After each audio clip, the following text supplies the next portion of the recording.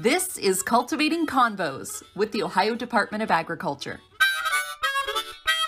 And it's fun to have everyone else kind of get a little insight into what we do. Farmland forever. Actually, that was the next question I was going to ask you. Shelby, let's wrap this thing up.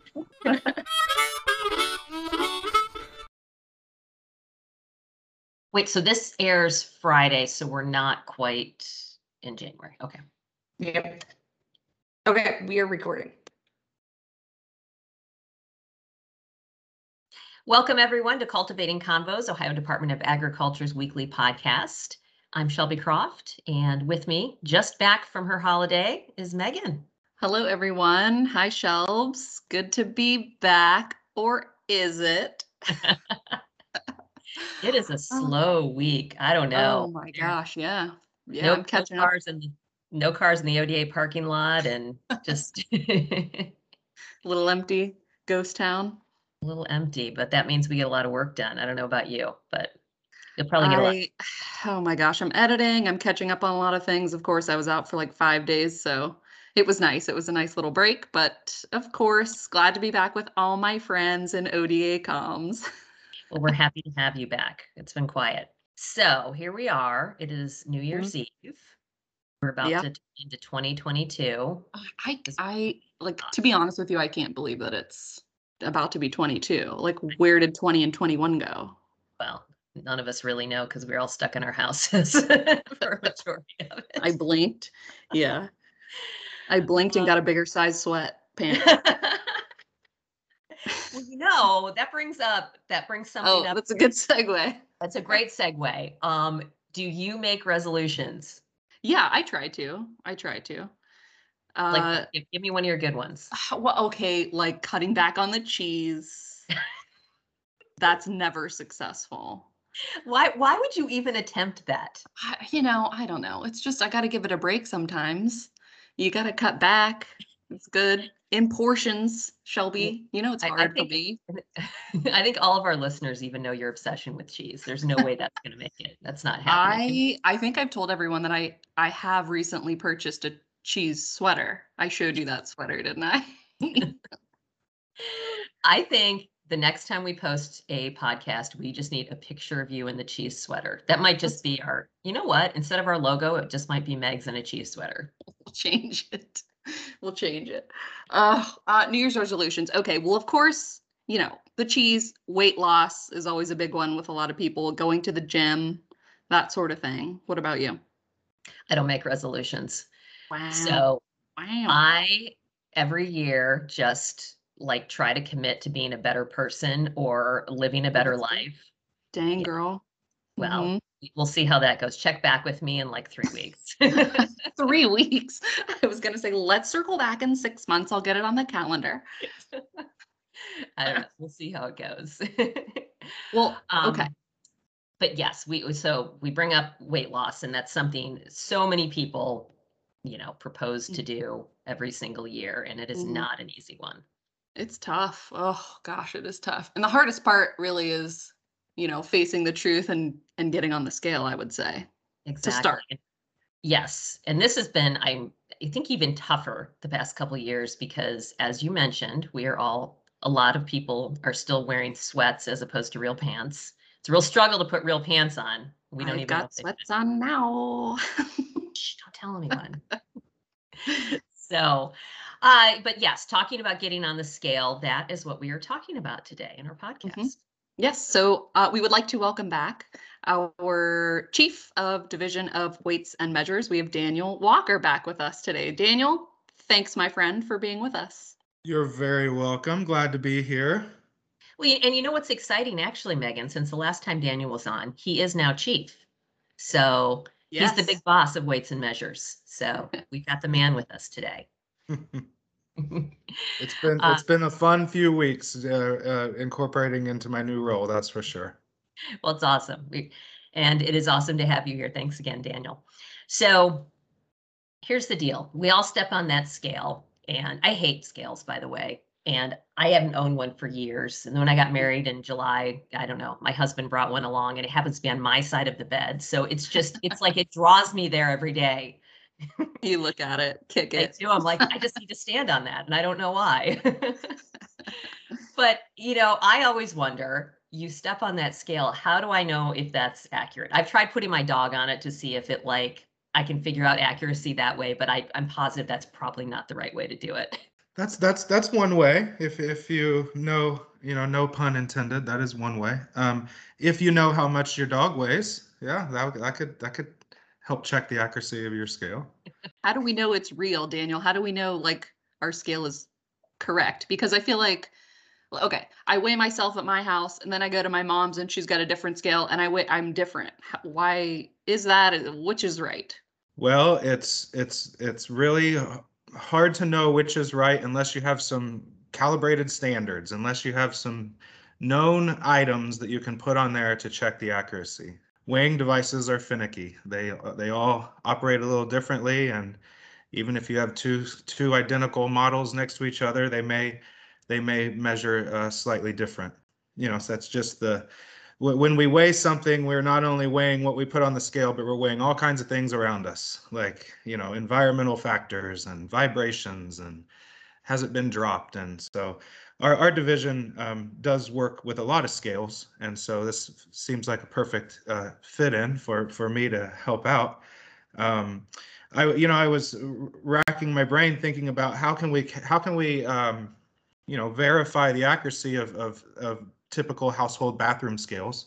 And usually scales are checked using expensive certified weights, right? Like calibrated mass standards, but we all don't have calibrated mass standards at home to check our scale from 0 to whatever its capacity is. Like we would out in the marketplace, Weights and Measures would check scales from 0 to capacity at different intervals using expensive weights, but we don't have those at home. So as Shelby mentioned, that's a common way that we measure or weigh our pets, is to stand on a bathroom scale and then pick up our pet and see the difference in the two values, right? And that difference lets us know how much weight or our pet has gained or lost. Well, we can do a similar thing with household items. Stand on the scale and see what the value is, and then pick up an unopened bag of flour that's 5 pounds. See if your scale increases by 5 pounds. Pick up a gallon of milk that's full and unopened. It should increase by about 8.5 pounds. So it's a way to, if let's say you have a goal of losing 5 pounds over the year, you're not necessarily as concerned with what the value is. You just want to know that you have lost 5 pounds. So verify that your scale is accurate in that 5 pound range with a bag of flour or something similar. That's a good goal. Let's lose a bag of flour this year. Well, maybe tack on like 15 to 20 with that for me. All the cheese, I was gonna say, Megs, why don't you pull some of that fontanelle out of your Oh, the fontanelle. You guys, oh, by the way, I brought some in for the whole office to try and they all loved it. So yes. Daniel, we're sorry you haven't gotten to try the fontanelle cheese. It's phenomenal. It does sound phenomenal. So, Daniel, our division of Weights and Measures is making sure that that 5 pound bag of flour is 5 pounds bag of flour. Yes. Yeah, you're absolutely correct. That's one of the roles that we play to help protect businesses and consumers throughout Ohio. It's the technical document that we follow is titled Checking the Net Contents of Packaged Goods. So our division, along with the assistance of city and county weights and measures inspectors throughout the state, do go into supermarkets and randomly check the contents of packages to make sure that they contain the stated weight that's on them.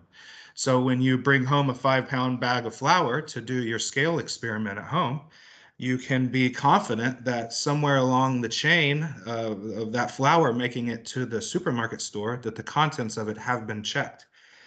So it gives you assurance that you're not going to pick it up and your scale is only going to change 4 pounds. You know that if that product gets to the shelf somewhere along the line, it has been randomly inspected by an official, either state or county or city, to make sure it contains the proper amount. And that goes for everything from flour to milk to, of course, milk is sold by volume and not weight, but a gallon of milk does weigh about 8.5 pounds. Dog food, packaged lunch meat, everything that has a declared contents on the packaging does get verified at some point in the process. Not every single item, but we do random checks to make sure that everything that's getting to the consumer is properly labeled for what it contains. Never knew a gallon of milk weighed 8.5 pounds. That seems really high to Better me. test that scale. Okay, I do have another question. Does as far as scale accuracy, I'm a big fan of the old school thick scale with the dial on it that, goes to the hash mark.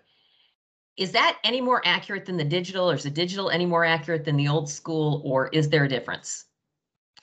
It depends. That's the universal answer. It just depends. There are numerous technologies. We as humans have been weighing things for thousands of years, and we used to rely on mechanical pivots and balances, equal arm type, put something on one side, equal it on the other side, and make it balance, all the way to now we have precision digital electronic balances that can weigh to the microgram levels. So it's really based on having a certified weight and putting it on there and just seeing if it's right or not.